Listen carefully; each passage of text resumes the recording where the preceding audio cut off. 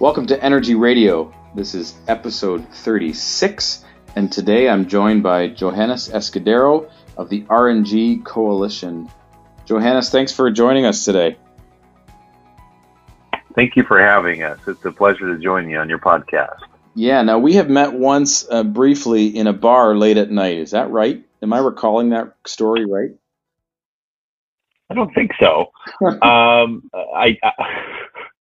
I do recall being introduced by a mutual friend of ours, Sean Goggins, from Emerson Vulture Manufacturing in Toronto, a year and a half ago or so, I believe. And then I believe you attended our end-of-year RNG 2019 conference in December at Dana Point, unless my recollection is diminished, which it could be as a result of everything we've all lived through the last several months. Yeah, I had full intentions of going, and that just didn't pan out. But yeah, I do want to get more connected with your organization, and I've just asked our team to become members. So card carrying paying members, but no, it's good to spend a bit more. I recall that meeting as well. I think it was maybe a cocktail hour, a very brief conversation. So I'm really grateful to get to know you a little bit better and the organization, and just mix it up around RNG. So for our listeners, Johannes, maybe start just kind of by giving us your origin story. You know, what's your kind of career background? What brought you to where you are today? And then we'll go from there. Sure. Well, it goes quite a ways back, and I would say I owe anything that we have accomplished in our brief lifespan thus far, not only to my Heavenly Father, God, who enables us with mental and physical capacities to explore opportunities, but also to my earthly mother, who emigrated from Argentina many years ago, literally sold everything that she owned in order to afford the airfare. And she and her sister left Buenos Aires, Argentina for America so that her children could have the opportunity to be born here in the land of opportunity and take advantage of opportunities she somehow knew we would not have if otherwise born in her native country. And so the entrepreneurial spirit was born with me, I would say, as part of my DNA. And traversing a diverse career that included higher education, that included most recently serving as legislative director in the California State Assembly, serving a number of ranking members on a variety of relevant committees to our work now, was always sort of filtering the work I was engrossed in through the entrepreneurial curiosity or question of what might this lead to, and ultimately why am I here, and what am I involved in, and what does this mean? And I think, to steal from Simon Sinek, a great book, by the way, I'd recommend for your audience, Start With Why, ultimately led to my why, and discovered that in addition to having an entrepreneurial affliction, in my heart, I'm an advocate and have a strong passion and desire to improve life and well-being for those around me in my immediate family, community, circle of influence, and beyond that, the world. And in my legislative capacity, was privileged with the opportunity to peruse no shortage of data points and information across what at the time were issue areas cataloged in 32 different areas, from aging and agriculture all the way to zoology. And I fell in love with renewable energy. And it was over the course of fall interim research when I came across a biogas bill from the year prior.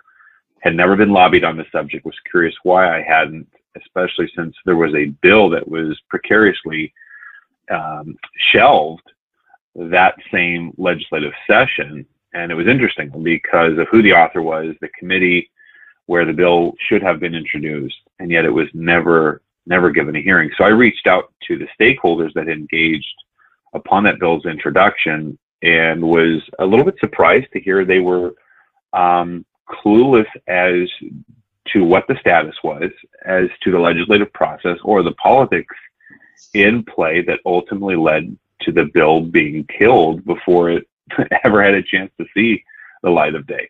Wow. So that opened up opportunities. I was invited to come address a small group of high BTU landfill gas to electricity producers.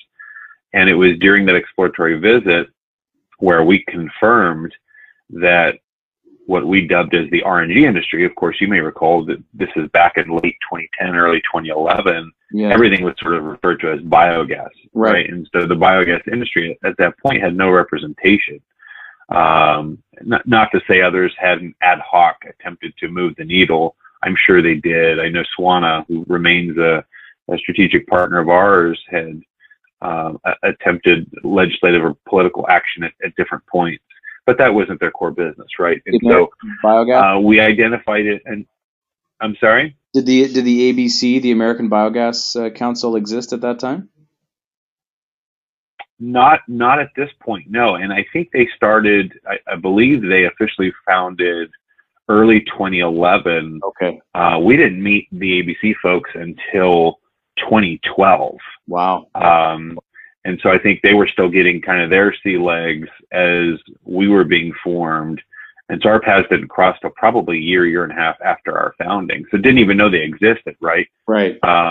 And so the need was very clear, and we determined, my co-founder David Cox and I, who also served in the state legislature with me, out of our own pockets, hosted an inaugural membership luncheon where we cast a vision for the industry to essentially coalesce the industry to establish a policy platform and create an amplified advocacy voice, so that rather than responding to legislative, regulatory, or political issues of interest or impact to the industry, we could be proactive.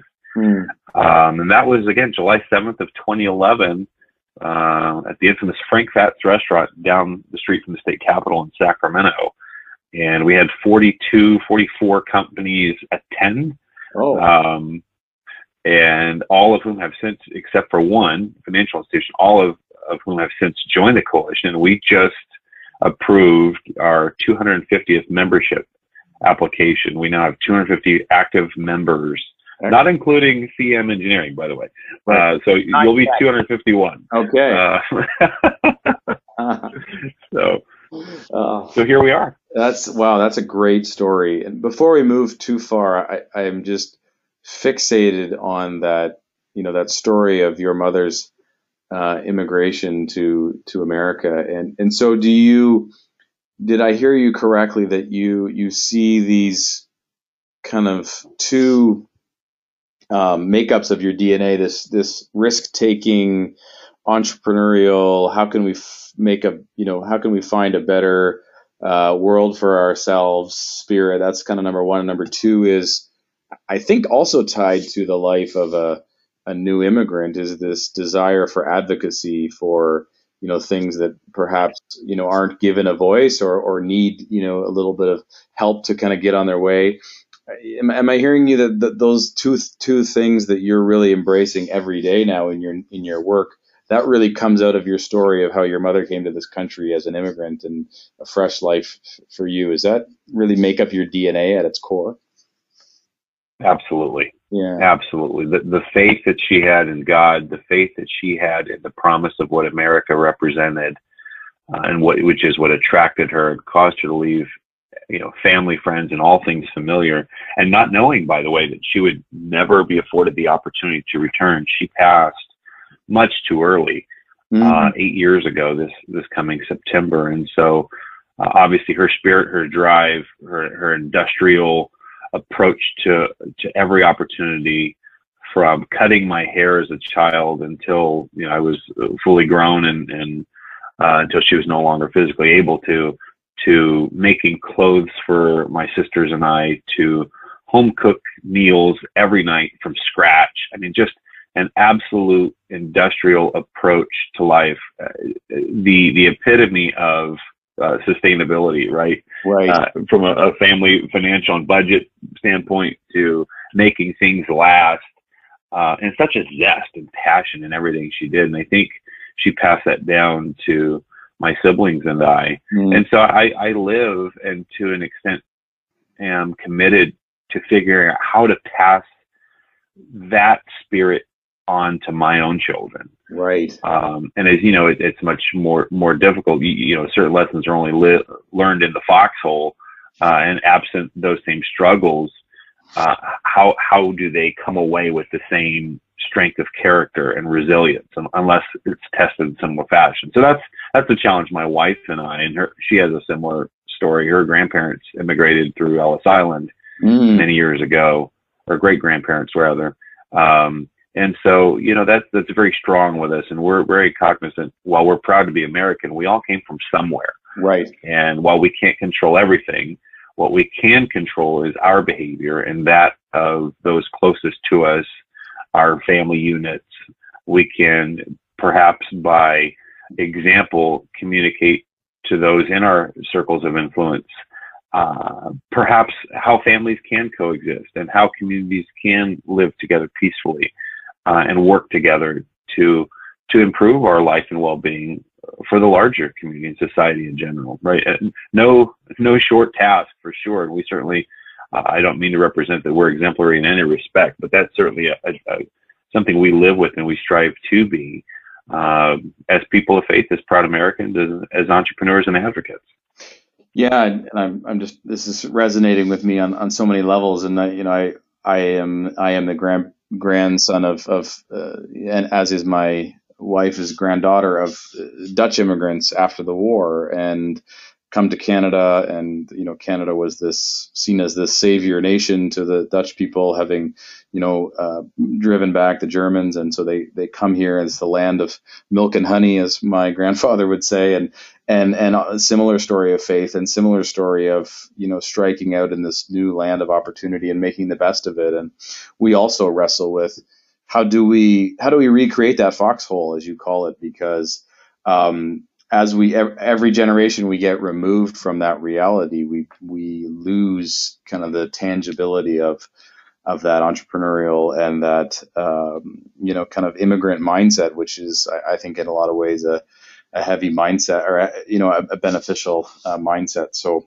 anyways, we could go in a totally different direction with this and talk for probably the next hour together about that particular topic, and I'm sure we'll get a chance to do that. But I appreciate you sharing, Johannes, your story with authenticity, because I think it speaks to what you're doing and why you're doing it, and I think my personal belief is it also speaks to why you are so effective in doing this. And so that's really helpful. We all come from somewhere, and it's important to know where you come from. So now, as you lead kind of the coalition, over the last 9 years, what have you seen? Kind of that's a good kind of chunk of history. And I would imagine that there have been, pretty substantial changes. Like, did you start as a state-based initiative and now you've grown federally? You're starting to see traction? I think you guys have moved the needle on some stuff. Talk to us a little bit about how the industry has changed over those 9 years. Great question. And to be honest, we actually cast a vision for a California coalition on July 7th, 2011, specifically. And yet, and as we did, the opportunity was thrust upon us. At the time, legislation was introduced that threatened the eligibility of, again, what was referred to as biogas, produced outside of California, but that was being imported into California for purposes of the Renewable Portfolio Standard, or RPS program, which I believe was only a 25% requirement at the time. That certainly escalated over the last 9 years, and now there's a 100% carbon free by 2045 mandate. And so being thrown into that initial thrust, our initial intent was to have the first 3 to 6 months just to recruit membership, to sort of establish a member and related budget foundation from which to build an effective organization. We really didn't have that luxury. Fortunately, because this bill was introduced in California, and we were literally, at the time, although we'd recused ourselves from all energy policy, we're still gainfully employed by the state legislature. We're able to quickly disengage, set up the nonprofit, and immediately go to work lobbying against those legislative efforts. And we ended up introducing, or a friend of ours, former Assemblymember Mike Gatto, introduced for us what became Assembly Bill 1900, and through the legislative process and for political purposes, ended up double joining that bill to AB 2196, and we're able to effectively grandfather all of our members' RPS contracts. So all the biogas out of state that was coming to California was grandfathered, and that gave us instant credibility with our industry. Right. And because we were successful in our first year, not only introducing, but successfully passing legislation that opened the door for the in-state biogas or biomethane or renewable natural gas market to develop. And I can tell you the history as to why that was necessary too. That really put us on the radar across the country. And that began opening up doors for us, so that when we actually filed our articles of incorporation, we expanded immediately beyond just servicing the state or stakeholders in the state, but across North America. And because of our advocacy across the United States and Canada, there are some detractors who would suggest, oh, well, you're not focused enough on in-state, which is ironic, because we do spend a lot of time in California, and it's where I live. It's where two other of our staff members live. It's where we spend an inordinate amount of our time, and for good reason. Sure. California not only has the longest legislative cycle or session, but if for better or worse, as goes California, so goes the rest of the country and sometimes the world. And so if we don't spend the time and the capital and the resources to get things right in California, we risk suffering the consequences everywhere else from everyone else getting it wrong. And so it is what it is. Sure. Yeah. No, that's how we started. Yeah. Right on. No, that's great. And then as you morph and as you grow and as you kind of hit the ground running with that initial success story, you broaden out, relatively quickly. And I guess my question is, in terms of how you direct your efforts as an organization, maybe quick question, how big is the team? But then the follow-up question is, how much of your effort is done at the federal level vis-a-vis, how much is done at the state level? Maybe walk us through, how those two policy frameworks are perhaps different or the same. Absolutely. So our mission is to advocate for the sustainable development, deployment, and utilization of renewable natural gas. It's connected to a why, and it's so that present and future generations have access to domestic renewable clean fuel and energy. And our position, which sort of serves as a filter, has always been that we support renewable natural gas regardless of the feedstock, where it's derived from, right? Regardless of the competing technologies used to produce the RNG. We represent in our membership every technology, at least all the majors, and we support renewable natural gas production for all sustainable end-use applications, residential, commercial, or industrial, right? And that's important to highlight because when we first began in 2011, nearly 100% of RNG was coming from landfill. And nearly 100% of the output was being used to generate renewable electricity. And that's a byproduct, again, of policy, right?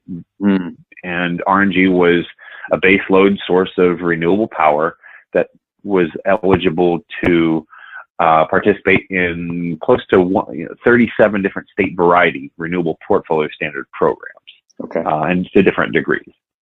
And there are a few exceptions to that. Waste Management was fueling their fleet on site with upgraded biogas, biomethane.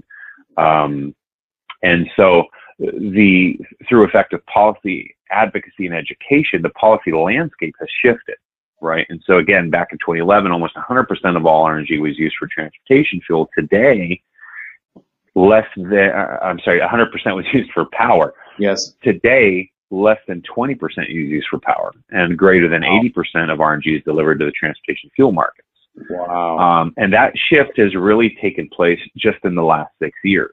On July 14th of 2014, we successfully lobbied EPA and were able to reclassify certain RNG feedstocks to qualify as cellulosic biofuel and generate D3 RINs under the RFS program, which created additional economic incentive. And so as new projects came online, or as old electric project procurement arrangements expired, that RNG was then rerouted and delivered to the transportation fuel market. And so when we first began, we had the stereotype that, we were just the landfill group. Right. And then as end use migrated away from power more towards transportation, we've had to sort of battle you're just the transportation fuel group. So to be clear, our position is we support RNG from all feedstocks using sustainable technologies for all sustainable applications. We have, to your second question, now 13 members on our team advancing our mission on a daily basis, working on federal, state, provincial legislation, regulation, policy, dealing with the politics, with administration. So that involves legal as well, in addition to our communications, our marketing, our public education, and our annual events. So we've grown considerably since we began, David and I, just 9 years ago this past July. That's amazing. Congratulations. That's really cool. And is it fair to say that most of the effort now is kind of targeted at, getting the federal regulations right, and then they will trickle down to the states, or is it still a really even two-prong approach? Oh, it's very much a two-prong approach. Okay. And one thing we remind our industry members of is it's never a good idea to put all of our proverbial market eggs in any single basket, right? Especially given the fact that most of the markets our industry relies on today are underwritten by or were promulgated by policy, and policies that can shift and change as the electorate shifts and as elected officials term out of office and or are replaced. Right. And so for those reasons, and in line with our position, we are advancing policy initiatives to create as much market demand diversity as possible. Again, early on, and going back even prior to our founding, it was Section 29, Section 45 tax credits, and the RPS programs that attracted RNG project development for electricity generation. And then with California's LCFS program, promulgated by AB 32 in 2006, as that program matured, and since we've seen similar programs and have had a hand in duplicating the LCFS in the Pacific Northwest, and are working on similar policies in the Midwest and Northeast, with the eligibility under the Renewable Fuel Standard at the federal level, and a similar program being developed now, the Clean Fuels Standard in Canada. There's a good amount of diversity, and we're committed to that. But in addition, we believe the next horizon in terms of market demand is the building sector. And we know that there's a strong desire, some share, to electrify, and I think there's certainly a role for electrification. We support electrification. You can actually produce renewable electricity, as our industry demonstrated for decades, right, from biogas or RNG. But the reality is there's going to be buildings and sectors of our economy that are just going to be near difficult, if not impossible, to electrify, either for cost reasons or for logistical reasons, access. And that's where I think we have a tremendous opportunity, not only to decarbonize our existing energy infrastructure, but to deliver a renewable product to those customers and replace conventional gas with renewable natural gas. So we're really excited about that, and our policy initiatives are forward thinking in that way at the federal, state, and provincial levels. Yeah, right on. Yeah, excitement is the right word. I mean, there's just so much happening, and there's, so many opportunities out there. And, I hear your approach on, creating a basket of opportunities. But is it fair to say that at this point, still the predominant market drivers, albeit now more diversified, are still those drivers exist predominantly because of government-led policies. Yes, that is a fair statement for sure. And the follow-up question then is, are we nearing a point, or what has to happen where we get to a point where it's truly, market driven, where, the demands of the market start to outpace the decisions of the policymakers, or do we not get to that point? That's a fair question. And the answer, in my opinion, and our opinion, is the challenge we have is with respect to the technology our industry uses to capture methane that would otherwise be combusted, flared, literally wasted, or worse, escape fugitively into the atmosphere as a short-lived climate pollutant, many times more potent than carbon, is we're essentially working with recycled oil and gas equipment. That's not to suggest that the technologies aren't advancing, that efficiencies aren't improving. That certainly is true. But it's not as though we're reinventing a wheel here. Right.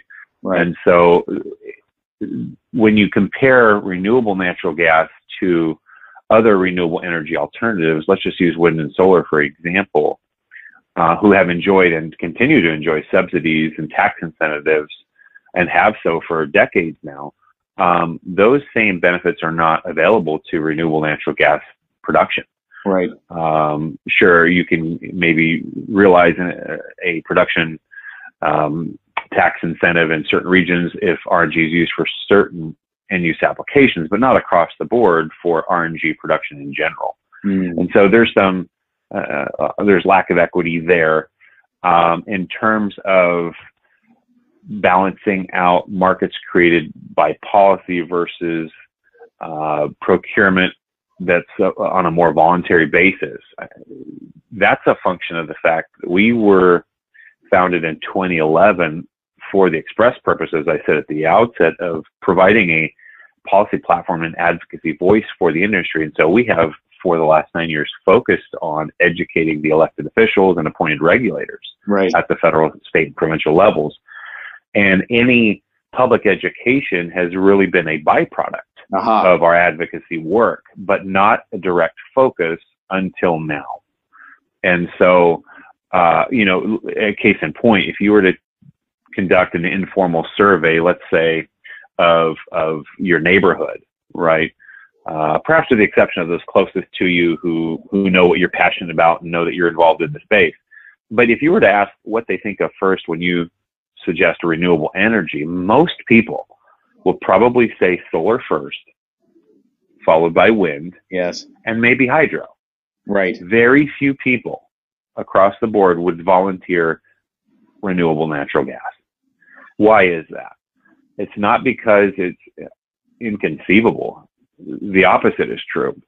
And we have almost 20 university members, so we've had the opportunity to speak across the country from Stanford to Cornell with next generation leaders, and we're refreshed when presented with the facts and the good science. Common sense prevails, and they understand the mechanics of organic materials breaking down naturally, emitting methane, that we as a society have a responsibility to do something with, right? So that's encouraging. But the reality is, generally people don't have an understanding of what renewable natural gas is.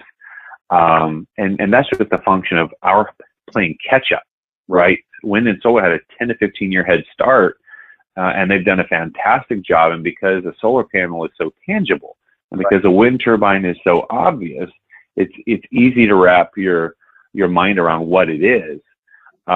Whereas renewable natural gas feedstocks, ironically, don't have the same curb appeal, even though we push our waste bins out to the curb every week. So we have to change that, right? And we have to do a better job of educating the general public, the electorate, who will ultimately inform and call upon what policies the elected officials need to support. So we have doubled down our commitments and have expanded our member service offering, recognizing that public education is tantamount to policy advocacy and in some cases a necessary prerequisite for effective advocacy. So, yeah, wow. And so I think public education will pave the way, right, as people better understand what RNG is, where it comes from, how it's produced, how we are all as a society responsible for the organic materials, the feedstock that produces that methane. Then I think, companies and corporations and universities, cities and counties and municipalities increasingly, as part of their corporate sustainability objectives and from an ESG standpoint, are going to jump on board. Like I said earlier, when presented with the facts, common sense prevails, and it just makes sense. It's a no-brainer, right? Yeah. So our job really as advocates is to, I love that phrase, we got to give curb appeal to our industry. And, I know the struggle. I mean, not as intimately as you, but I spent some time on the board of what has become the Canadian Biogas Association, and we would go in front of. Oh, I didn't know that. Okay. Yeah. So I spent a lot of time only in biogas, doing project development when we had our FIT program here in Ontario, and we did a bunch of projects in southern Alberta as well. And so I served with Jennifer Green, who's been on the podcast. Served with her for a 2-year term on the board, and we would do a lot of government, provincial advocacy, and this was kind of, I want to say this was 2012, 13 era, and the problem we had, and we kind of looked at each other after every meeting, is we have too many benefits, right? Like there are, the value chain of an RNG project or a biogas project, there are so many environmental benefits throughout that value chain that it's almost, if not articulated clearly, it makes the story harder to grasp and harder to kind of understand. Whereas wind and solar, they have, one benefit, but it's so easy and simple to grasp. Whereas we have all these benefits that can stack up. But sometimes it just takes a lot more effort and a lot more, blood, sweat, and tears, to get the general populace and those who are elected to really understand that. So it's, you guys have really moved the needle, and it's been fun to kind of get to know you guys a bit, and thank you for your work and your continued work, because, it's a tough slog, but I think at some point though, and maybe you guys share or don't see this opinion, but do you see at some point we reach an inflection point where there's enough awareness that we get a bit of a critical mass? Do you see that in the future? I do see that in the future, absolutely. And we see evidence of that already with companies that have reached out or are reaching out and are asking the right questions and are trying to figure out how to incorporate RNG into either their fuel procurement portfolio or overall energy strategy or carbon reduction strategies, etc. So I think it is promising, and the better job we can do educating the general public, I think, will only further bolster that inevitability or expedite that inevitability. Right on. So we're committed to that. The ESG piece and the you mentioned it there, the procurement of these renewable fuels. For us, from our vantage point, and I'd like to hear you kind of talk about this. We see the big Fortune 500 companies that we have the opportunity to work for. They have a lot of mandates that are coming from the board and from the activist investors saying, where's your ESG plan and where's your approach to CO2 reduction, and so it's kind of now making its way down to the director level or the plant manager level, and they're seeing targets in front of them, and this is not coming from any policy directive. It's coming from market forces. Whether it be Walmart or Costco or whatever, they're driving that down the value chain. How are you guys engaged? Are you seeing that, and how are you and your organization or your membership maybe engaging in that what I believe to be an emerging market? Yes, we are seeing some of that as well, and we have to be careful, obviously, as a nonprofit organization. When we are asked, and we receive the request quite often, to either match financiers with developers or vice versa, or developers with off-takers, or the other way around. And obviously, as a nonprofit organization, we have a charter to advocate and educate on behalf of the industry's collective best interest. Right. And so what we tell folks is, look, if you're a member of the coalition, you're asking for an introduction to a fellow member and you're asking for a specific company, then we could do that. But we can't create a sort of advantage for one industry stakeholder over another by sort of matchmaking and putting the pieces together, not as the RNG coalition. So our focus is on advocacy and education. And this is probably a good point to share what our philosophy has always been, right? And this does stem from our experience, which is, look, at the end of the day, advocacy and education are what influence public policies, right? Public policies, for better or worse, as we've all lived through, impact demand, market demand, right? That demand correlates with the value of a commodity, in this case, renewable natural gas or related services. And then there's an sort of inextricable nexus between the value of that commodity as it's associated with the market demand and the ability of those industry stakeholders to remain solvent, or as we're committed to, sustainable, right? Sustainability. So let's get a bit more maybe practical in terms of, like, where are you seeing the last maybe couple of years or the upcoming years? Are there particular areas or types of projects where RNG is seeing, growth and you're excited about? Are there untapped areas? Like, what's happening in the industry, kind of right now, and where the exciting aspects are in the industry? Absolutely. And I mentioned our position has been, we support RNG regardless of the feedstock. And so even though at the outset, most RNG was coming from landfill, we began educating elected officials, and where possible through policy advocacy, opening up market opportunity for investment capital and project development to occur at other feedstock locations, like wastewater treatment, like dairies, and other agricultural livestock waste. And so that's been really exciting to see over the last 9 years, quite a diversity of feedstocks being developed into renewable natural gas production. I think I shared with you when we started the coalition in 2011, there were only 31 RNG projects. Wow. In all of North America.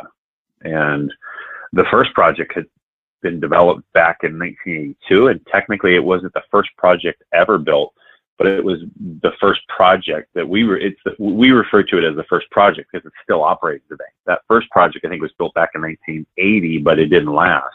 Right. Whereas the RNG project at the Fresh Coast landfill in Staten Island, New York, is still producing renewable natural gas today, close to 40 years later, and delivering renewable product to thousands of satisfied customers. But between 1982 and our founding almost 30 years later in 2011, an average of one project was built per year, most of those at landfills.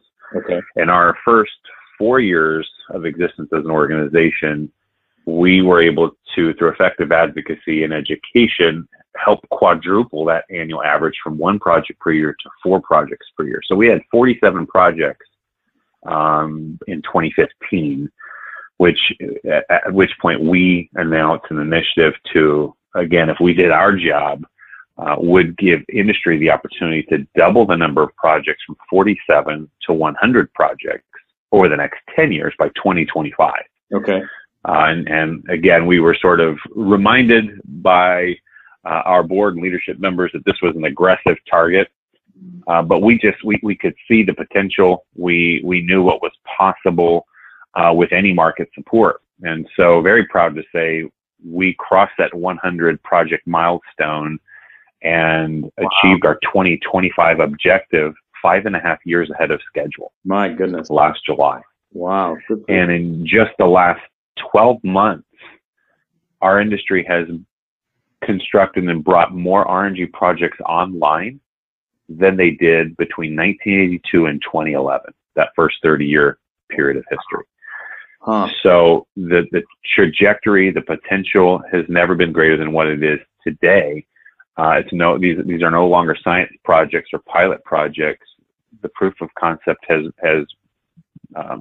been proven repeatedly, and we announced this past December at our end of year conference our new SMART initiative. And SMART's an acronym for Sustainable Methane Abatement and Recycling Timeline, and it's our initiative to capture and control the methane from the more than 43,000 sites across North America where organic waste is aggregated by 2050.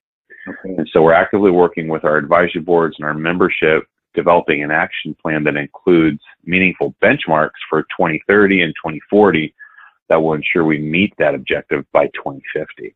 And we're confident we're going to get there. Now, we've received the same reaction we did in 2015 when we said 100 projects by 2025. But the reality is look, this cannot be accomplished born solely on the backs of our developers. It's going to take us thinking about every possible strategy. It's going to take all hands on deck. It's going to take every sector of the economy. It's going to take government. It's going to take universities and nonprofits. It's going to take pipeline utility companies, municipalities, cities, counties, airports, ports, pulling together. It's going to take support from society, and that support's likely only to occur if we educate them properly. Yes.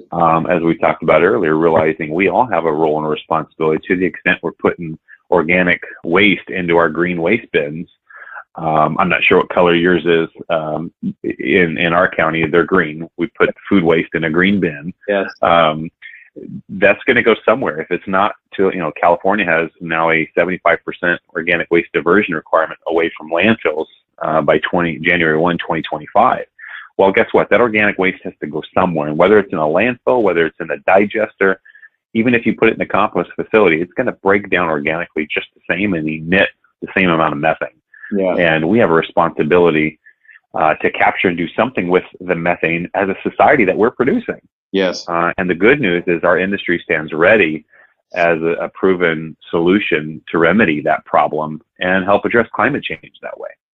Not to mention provide an additional waste management solution, because as I said, that waste has to go somewhere. Right. And we're producing it. So can you restate that 2050 goal? Because I think that's really important. Can you yes. say it again? I'll try to be more succinct. So our SMART initiative, and again, SMART stands for Sustainable Methane Abatement and Recycling Timeline. And it's our initiative to capture and control methane from the more than 43,000 aggregated organic waste sites in North America by 2050. Wow. And I mentioned we're working with our membership and our advisory boards, putting an action plan together that includes benchmarks to get there, right, for 2030 and 2040. So we know we have our work cut out for us, and we can't do it alone. So we need the support of every podcast listener and their family and their colleagues and their coworkers. And, we should never underestimate the value of a conversation. Right. And so having these types of conversations, even with people outside of industry, go a long way. In fact, the RNG Coalition today would not exist had it not been for a single phone call conversation. Yeah. And a subsequent conversation over a cup of coffee in our living room. Mm-hmm. And so, you just never know where the spoken word might lead you to. Totally. Very, very cool. No, it's an exciting, it's an aggressive, it's an aggressive target. It's an extreme goal. But as my mother used to say, if we didn't have the extremes, we would never move the middle, right? And so, that's right. No, that's right. We need those, and the goal has to be so extreme that it causes us to think outside the box and rally everybody together. And so by 2050. So that in my next conversation, I can reiterate your goal. Your SMART goal by 2050 is to be to capture and utilize all the methane emissions from the 43,000 sites where organic waste is delivered. Is that did I get that pretty close? That's exactly right. That's exactly right. Cool. And nailed it. When you see the industry right now in terms of, you talked about where the feedstock is coming from, is the use of the RNG changing? Is that developing as the industry grows and matures? Well, I mentioned the migration from power to heat to transportation fuel to now it's truly a diverse portfolio of consumption. And I mentioned that we think use of RNG to decarbonize heat in buildings represents an enormous demand that's relatively untapped today. Yeah. So I think that's the next horizon. But beyond that, I mean, there's renewable chemicals, right? There's everyday household cleaning products. There's windshield wiper fluids, where we've had conversations. You know, that's a market that we haven't touched really, where there's some interest in displacing conventional gas with biogas and RNG throughout the process to decarbonize, right, the life cycle emissions associated with the manufacturing of certain products. And so, again, these aren't market spaces where there's policy requirements, and so there's no obligated parties, and so these companies aren't forced to. And there are some impediments. The RNG is expensive to produce. Sure. And so, you know, those costs, we have to figure out how to get those costs down somewhat, or else otherwise incent those companies to pay the premium to incorporate RNG into their process. But that's true of any new renewable energy form, right? I mean, wind and solar were much more expensive than they were, or were much more expensive than they are now, right? And so, yeah, we're really excited. RNG is really flexible and can be used in so many different capacities. Yeah. Well, one of the discussions we're having, you know, local to where we are here in Ontario is, you know, we have this drive towards electrification, and we, like you, we support that. We think it's important. And, you know, it allows us to, particularly in our context with a largely renewable grid, it allows us to really reduce our carbon footprint. But we have limitations with that. In Ontario, we have an electricity system that notionally is 25,000 megawatts. But if you step back and you look at our natural gas system, it's about 80,000 megawatts. And so to try to replace all of that thermal load, or that, you know, natural gas heating in buildings, as you point out, to do that via electrification, it's just not technically practical. Where are we going to get all that new energy? So, you know, there's really a big space, I think, for, you know, renewable natural gas to, you know, benefit from the existing natural gas infrastructure that is there today, that it's already been paid for, and can help us towards, you know, that goal of greening our energy consumption, right? And so, you know, those markets are going to continue to develop and evolve. But yeah, building heating, process heating, you know, those needs will always be there. And so, you know, let's make sure that the molecules that are burned are green instead of, you know, coming out of the ground, you know, over time. So it's an exciting time for sure. Hey, I have to ask you if you, and maybe, but it's such a buzzword these days. The whole topic of hydrogen, you know, is that something you guys are keeping your eye on? Where do you see that vis-a-vis what you're doing? And what's your 2 cents on hydrogen? Everybody else seems to be talking about it. Well, and it's not a new topic, but I think there's renewed interest. And I think as technologies producing hydrogen evolve and become more cost effective, the idea becomes much more viable. And we support renewable gas, not just renewable natural gas. And of course, hydrogen, as you know, can be produced and derived from RNG. Right. We have a number of member companies who are committed to that. That's their sole purpose. And with respect to our organization's involvement, renewable hydrogen is within the scope of several of our advisory boards. And we actually have a gentleman by the name of Dr. Prabhu Rao, Chief Operations Officer for ZBEC, who serves as our organization's senior advisor on renewable hydrogen. So we are not the experts in all things renewable hydrogen, but we certainly support it. We think it's a crucial part of any strategy to decarbonize our existing energy infrastructure. It used to be, when we first started the coalition, we heard the old adage, right, that hydrogen is the fuel of the future and it always will be. Well, guess what? The future is here. Mm-hmm. And I think that what you're seeing in the marketplace is really exciting, and we support that. I think if we're going to completely decarbonize existing infrastructure, there's not enough RNG to do it alone, and we've never pretended to be the only strategy. Right. We think that decarbonization is going to be achieved in concert with renewable hydrogen and with electrification and different technologies, power to gas and gasification, that allow us to truly produce as much renewable gas as we can to make a bigger impact on decarbonizing our energy economy.